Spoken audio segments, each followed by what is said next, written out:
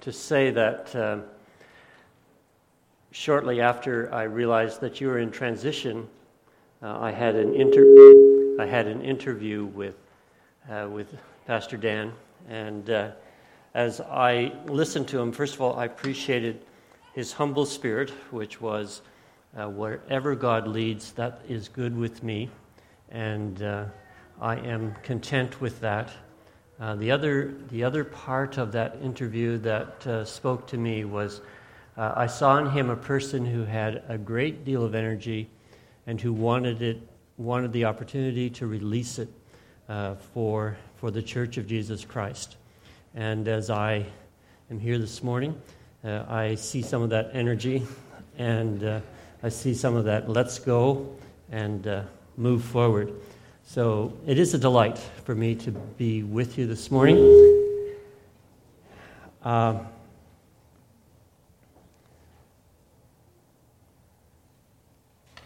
Electronic stuff is good when it works. Let's pray. Our Heavenly Father, I thank you for this opportunity to be with this group of people who have come to worship you, who've come to be part of this installation of a new pastor. And as we look at your word and reflect on it, and as we think about the future, I pray that your Spirit would be powerfully at work in our hearts. I pray this in Jesus' name. Amen. If you're a Maple Leaf fan,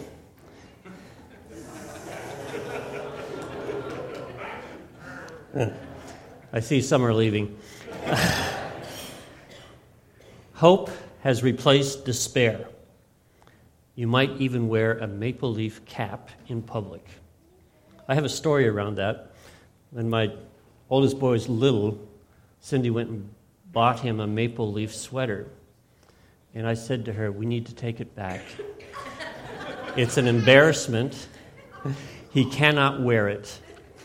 And so she went and got a Montreal Canadian fan. I think it was before the Ottawa Senators. Can I just interrupt you, sir? Sorry. This is the sermon, right? Yes. Okay. Then, oh, sorry. You are now dismissed to go to children's. Have a great time. Sorry. It's all right.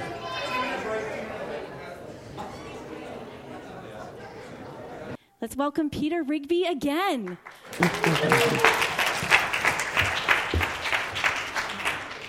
You're clapping even though you think that I might be a Leaf fan. Listen, you're very gracious people. Continuing on my Leaf, the Leafs have great expectations for the new season. Then comes Mike Babcock, their coach, with a dose of reality. The headline of the Kingston Whig Standard read, Leaf Brass urges caution. Here's the reality. Last year, they got 95 points, which was a 26-point jump from the year before. But it was only 1 point ahead of the Lightnings and the Islanders, who both missed the playoffs. Second, Babcock said, if you go through all the teams in the East and look at the changes they've made, you say they are better. Or to put it another way, every team the Leafs will face in this new season has improved. One player said, everyone starts the year at the same point. It doesn't matter how much buzz or hype or positivity you have around your group, you have to go out there and prove it on ice. A pastoral change represents a new season. There's anticipation, there's a positive forward look, new possibilities are imagined, the flame of hope burns bright. But a question emerges as you enter into a new season with Pastor Dan. What does a better season look like? For sports teams, the answer is clear. A better season is about winning more games, and the point system keeps track. Ambiguities about results is minimal. How does leadership and a congregation determine a point system? The place to begin is your purpose statement on the web page. Your purpose is to be transformed people, living transformed lives that glorify God and reveal Him to others. And I also heard those three words over and over again: to know and grow and show. And your statement captures our calling as followers of Jesus.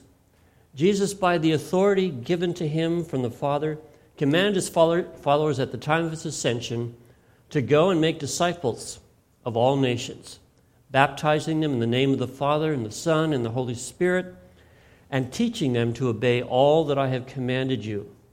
And He says, I'm with you to the end of the age.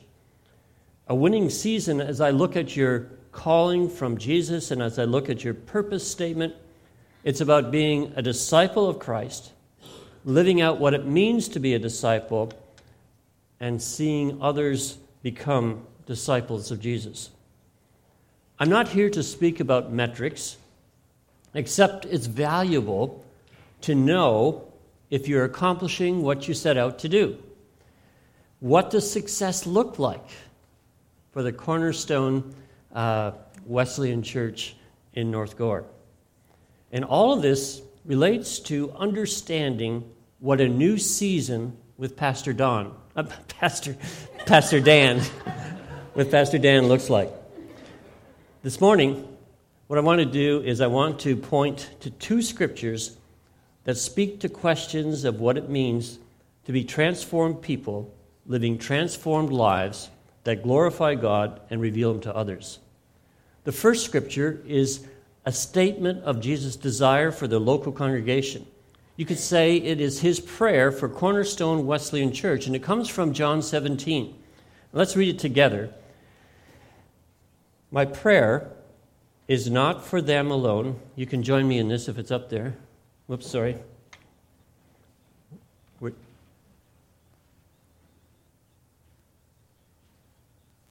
Right, let's read it together. My prayer is not for them alone. I pray also for those who will believe in me through their message, that all of them may be one, Father, just as you are in me and I am in you. May they also be in us, so that the world may believe that you have sent me. I have given them the glory that you gave me, that they may be one as we are one. I in them and you in me, so that they may be brought to complete unity. Then the world will know that you sent me and have loved them, even as you have loved me. Transformed communities, as revealed through Jesus' prayer, is oneness. And it's a oneness that's comparable to the oneness that Jesus experienced with His Father. You might ask, did Jesus really mean what He was praying? You know, sometimes we pray, and unfortunately, sometimes they're just words. If Jesus answered our prayers, we would be shocked. So we can ask, did Jesus really mean what He was praying? Or was He just kind of saying words? Well, I'd like you to think of Jesus' requests in terms of marriage or your family. God's statement about marriage is that husband and wife would become one flesh. I don't know about you, but living out into the reality of oneness is not an easy task. Any people willing to testify to that? That it's not an easy task? If you're sitting beside the person that you're trying to, and there, you can just sneak your hand up a little bit like this so they don't see it. On May 26, Cindy and I were able to state we've been married for 44 years. We also can state we are still on a learning curve. A learning curve of better communication, of understanding expectations, of appreciating our differences, of exercising forgiveness, of honest expression, and not blaming one another when things go wrong. Any of you ever wrestle with that kind of stuff in your marriage? It's difficult to live out what it means to be one in our families. Yet Jesus wants to see oneness lived out in the local congregation. And the model that he's using for oneness is the oneness that he and his heavenly Father are experiencing. Experience would suggest the request is impossible. But let's hear Jesus' word in regard to the possibility of our salvation. The disciples in Matthew 19 are flabbergasted by the answer that he gives to a person, and they say, well, who can be saved if this person can't be saved? And Jesus' answer was, with man, it's impossible. But with God, all things are possible. I was glad you sang the chorus about the impossibility, that God's able to do the impossibility. Jesus' bold request for oneness among his people is based on his understanding that with God, all things are possible, even oneness in a congregation. Amen? The unity for which Jesus prayed is possible because of the next phrase. At the end of verse 21, he says, may they also be in us. Our unity is not based simply on me liking you or working hard to get along with you. The unity that Jesus desires is a unity based on the fact that if we are believers in Christ, then Jesus, through the Holy Spirit, connects us. The Holy Spirit is in me, he's in you, and through Jesus and the Holy Spirit, we are one. So it's not just Jesus and I, it's Jesus and we. The Holy Spirit is living in us, and he connects us to one another. Let me give you an example from my marriage of how the connection works in our lives. In conflict, especially with my wife, I have a tendency to shut down, or in the past, even leave the conflict in less than a positive way. Thankfully, over 44 years of marriage, I've made progress. But in order to help me understand all of this, the Lord put us through an incident this week where I had to relive some of the stuff I'm talking about. But here is a situation that happened more than once. This week, actually. I'm in my office preparing a sermon, trying to work through the scriptures, and as I'm preparing, the Holy Spirit is saying to me, Peter, you can't preach this sermon if you don't go and ask forgiveness from Cindy. And usually I resist. And then finally I say, okay. And I go, and I talk to Cindy, and I ask forgiveness. The decision to go to Cindy and work things out is not because I'm a good guy. It's because of the work of the Holy Spirit within me. Left on my own devices, I tend towards silent anger. I harden my heart, and I go cold, and I shrug my shoulders, and I say, forget it. That's different than the other side of those who yell and scream, but that's my tendency. And I believe that I can say today, I'm still married because of the work of the Holy Spirit within me, calling me back from my natural destructive tendencies in relationships. So verse 23 continues with the thought, I in them and you in me, that they may become completely one. Oneness has to do with our connection to Jesus, the Holy Spirit at work within us. It's not something that we can maintain without this connection that's made possible because Jesus is living within us. He is the one, through the Holy Spirit, who takes unhealthy tendencies and calls us to new ways of relating. Why is all this important? The reason is repeated twice. First, in verse 21, so that the world may believe that you have sent me. Then in verse 23, so that the world may know that you have sent me and have loved them even as you have loved me. See how important our unity and our oneness is? It's a testimony. It's under your word show to the world.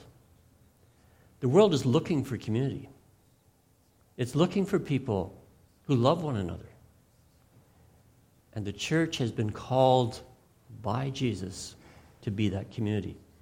And increasingly, it's becoming apparent that if the Christian faith is going to have a positive influence, it's because of who we are.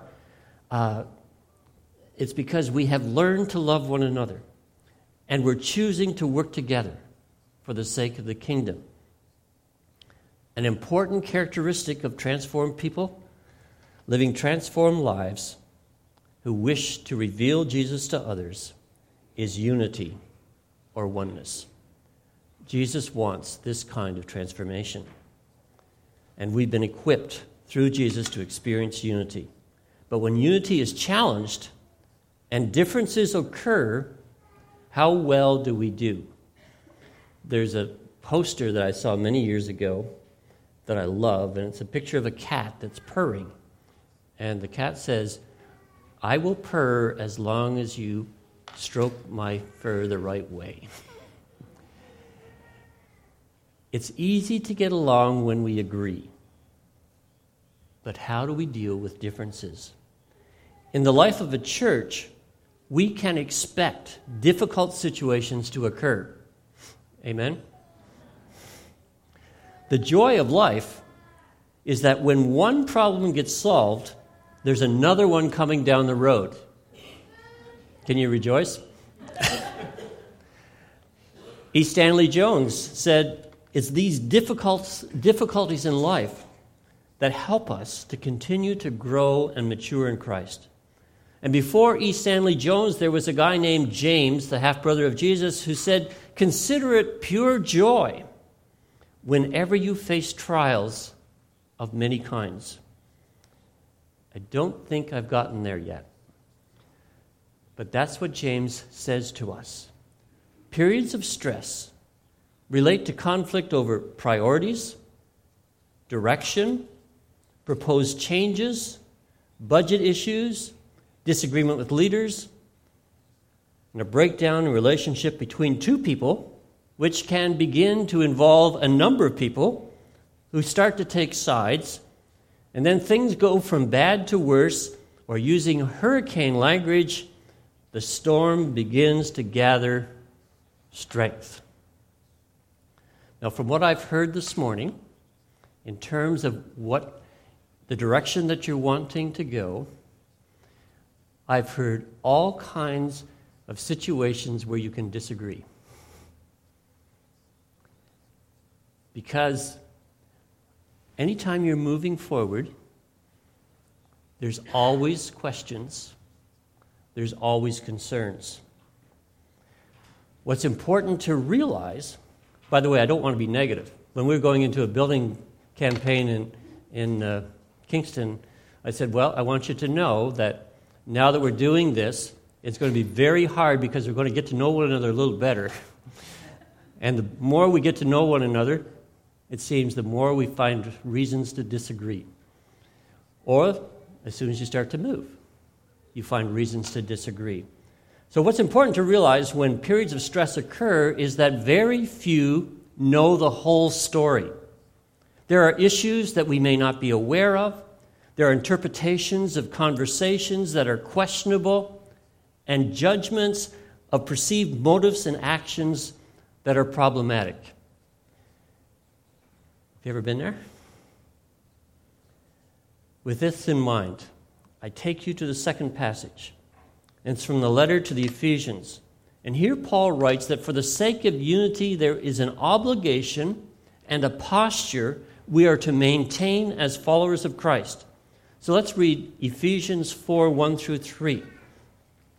As a prisoner of the Lord, let's read together.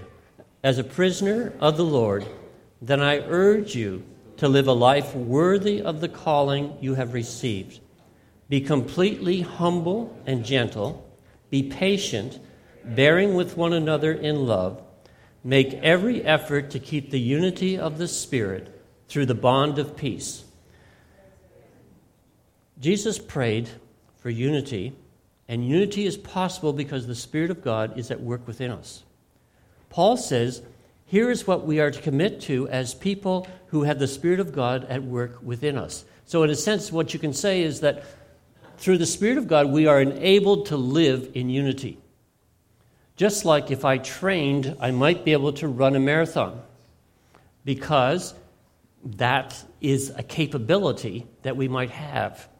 Or, using another example, if I used my mind and my body correctly, I could open a hymn book and play the piano. But it's not going to happen without training, without certain commitments. And in this passage, we have the ability to live in oneness coming from Jesus' prayer for us, but we also have to exercise certain disciplines in our interactions with one another. We're capable, but if we don't exercise those disciplines, we're in trouble. So, first, Paul appeals to the Ephesians to walk worthy of the calling they've received. Or here's an important part of what it means to live transformed lives. When I was growing up, walking worthy often was a featured list of things I shouldn't do. Anyone remember those days? There was a lot of things that I wasn't supposed to do. But somehow, sometimes relationships got lost in the shuffle. But what we see in this passage is that walking worthy, the first thing that he's concerned about is our relationships. Maintaining healthy relationships is at the top of his list when he moves to the practical part of the letter of Ephesians. And what are the commitments to which Paul calls us?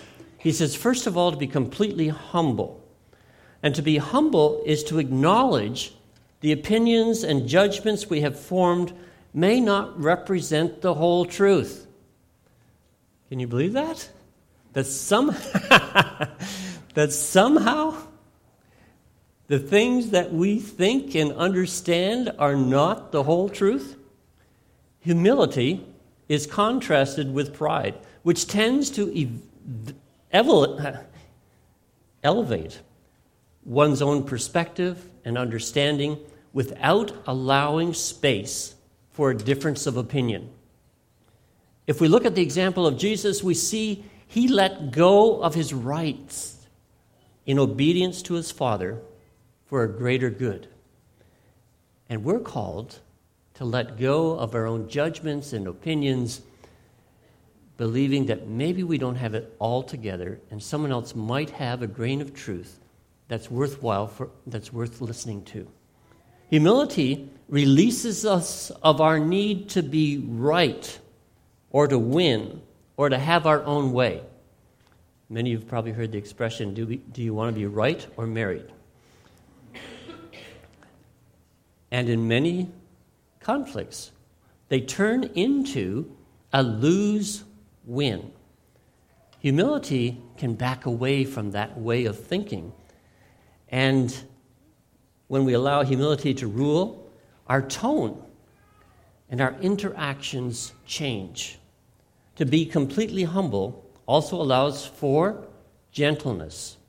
When we free ourselves from the need to dominate the other person, then it's easier in our relationships to be gentle with our spouse or our friend or a leader or another person in the church. Humility and gentleness go together, and they enable us to listen better to one another. And then Paul calls us to patience and connects patience with bearing or putting up with one another in love. Every time I come across that phrase, I just love it. Now, why would Paul put that there? Probably because he understands it is hard to put up with certain people. And maybe he was one of those people it was hard to put up with. So he understands that reality. And the reason is related to the fact that we are imperfect. In stressful situations, imperfections and failures rise to the top. And our tendency is to become provoked and often self-righteous. We look at what the other person is doing, and we forget the real issues, and we begin to attack the person. And at the same time, if we're willing to step back a little bit, we may see our behavior is less than stellar, and the people dealing with us will need to be patient and put up with us. Our patience is to be clothed in love. Love provides the basis for patience. The very nature of love is patience and kindness and honor for others and respect and gentleness. Love is not characterized by envy or pride or an insistence on getting one's own way or keeping a record of the other person's failures. When dealing with stressful situations, it's quite natural to say, "I've been patient long enough." Anyone ever said that? Now, when I get to that place, here's the question I ask myself. How patient has God been with me? How many times has He had to put up with my failures and my foibles and sometimes my stupidity? When I ponder on these questions, I give thanks for God's patience. It also enables me to be more willing to extend patience to others. I want you to know that this realization changed my approach to my children. As parents, it's pretty easy, and I hear it more than once, when correcting our children to say, "Don't you ever do that again." Anyone ever said that? How well does it work?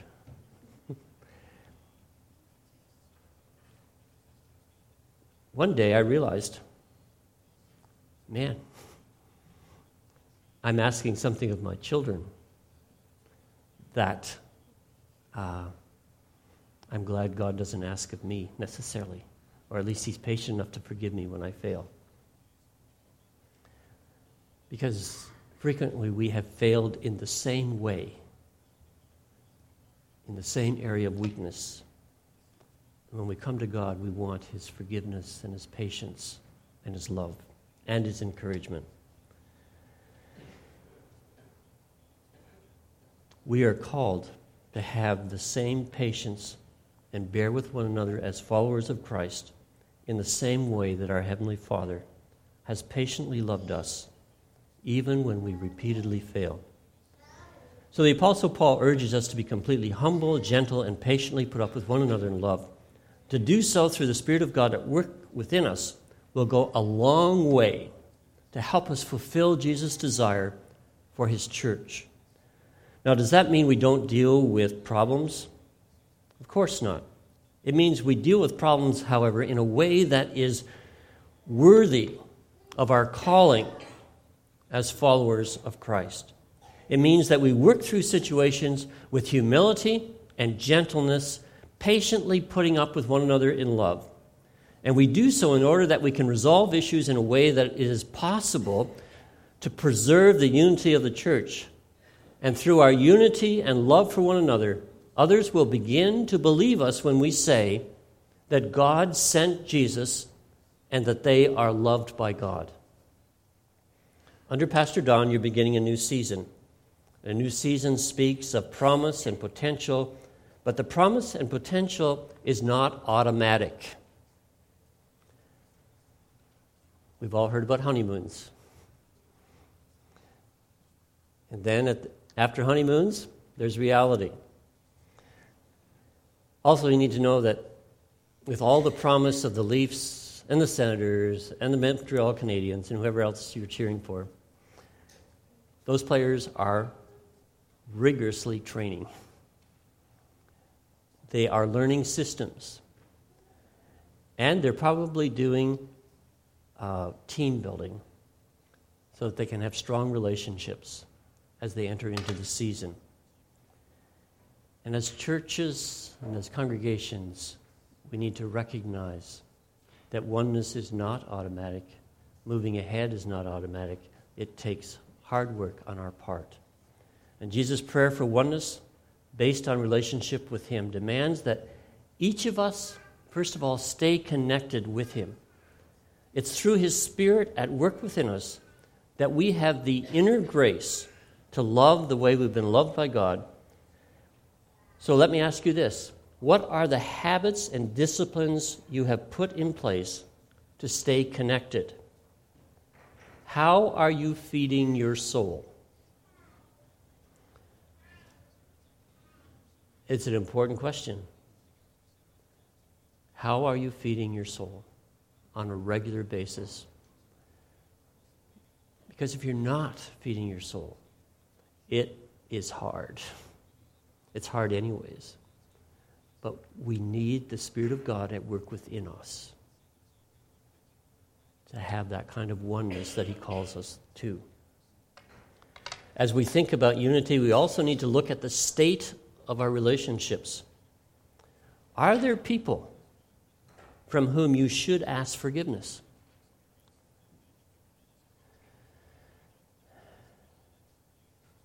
Think about that. Because unity has to dealing with issues that have occurred in the past. Are there those you need to forgive? Unforgiveness leads to resentment and bitterness. And these negative emotions attack our spiritual health and the wellness of God's church. If you're holding on to unforgiveness, today is a good time to let go. Are you willing to let go for the sake of your own spiritual health and the health of God's church? Here's some questions for further reflection. In a relationship to humility, are you able to back away from your judgments and opinions and lay them before your Heavenly Father for His evaluation? Second, in your interactions with one another, have you allowed fear or anger or pride to impair your ability to interact with gentleness? If you have children, you may notice how some of your relationships to their behavior, your reactions to their behavior, comes out of fear or anger. Ever notice that? For me, it was fear of that I wasn't going to raise Christ-following, responsible children. And fear influenced the way I interacted with my youngest child. I saw too much of me in him. And I wanted him to avoid all the mistakes that I made growing up. And thankfully, God is gracious. But my fears stressed our relationship. So I tell people that's why he became a psychologist, so he could figure out his dad.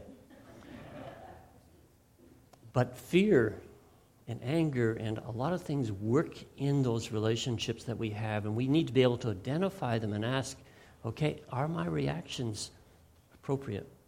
And third, are you allowing God's patience toward you to become a model as you interact with others? It does not take much to imagine the joy our Heavenly Father feels when He looks down and He sees people struggling with difficult situations, but who are able to love, to be humble, to be gentle, and to patiently bear with one another until they come out on the other end unified. Our Heavenly Father smiles. And let me suggest to you that is a form of worship. A form of worship is to work through difficult situations and come out unified as you move the kingdom ahead. And it brings a smile to our Father's face. The prayer Jesus prayed for His disciples, He continues to pray for His people. He loves us. He's interceding for us so that we can all be what He's called us to be. And as you enter this new season of ministry with Pastor Dan, may your love for him and your love for one another be an attractive witness that reveals God to others. Amen.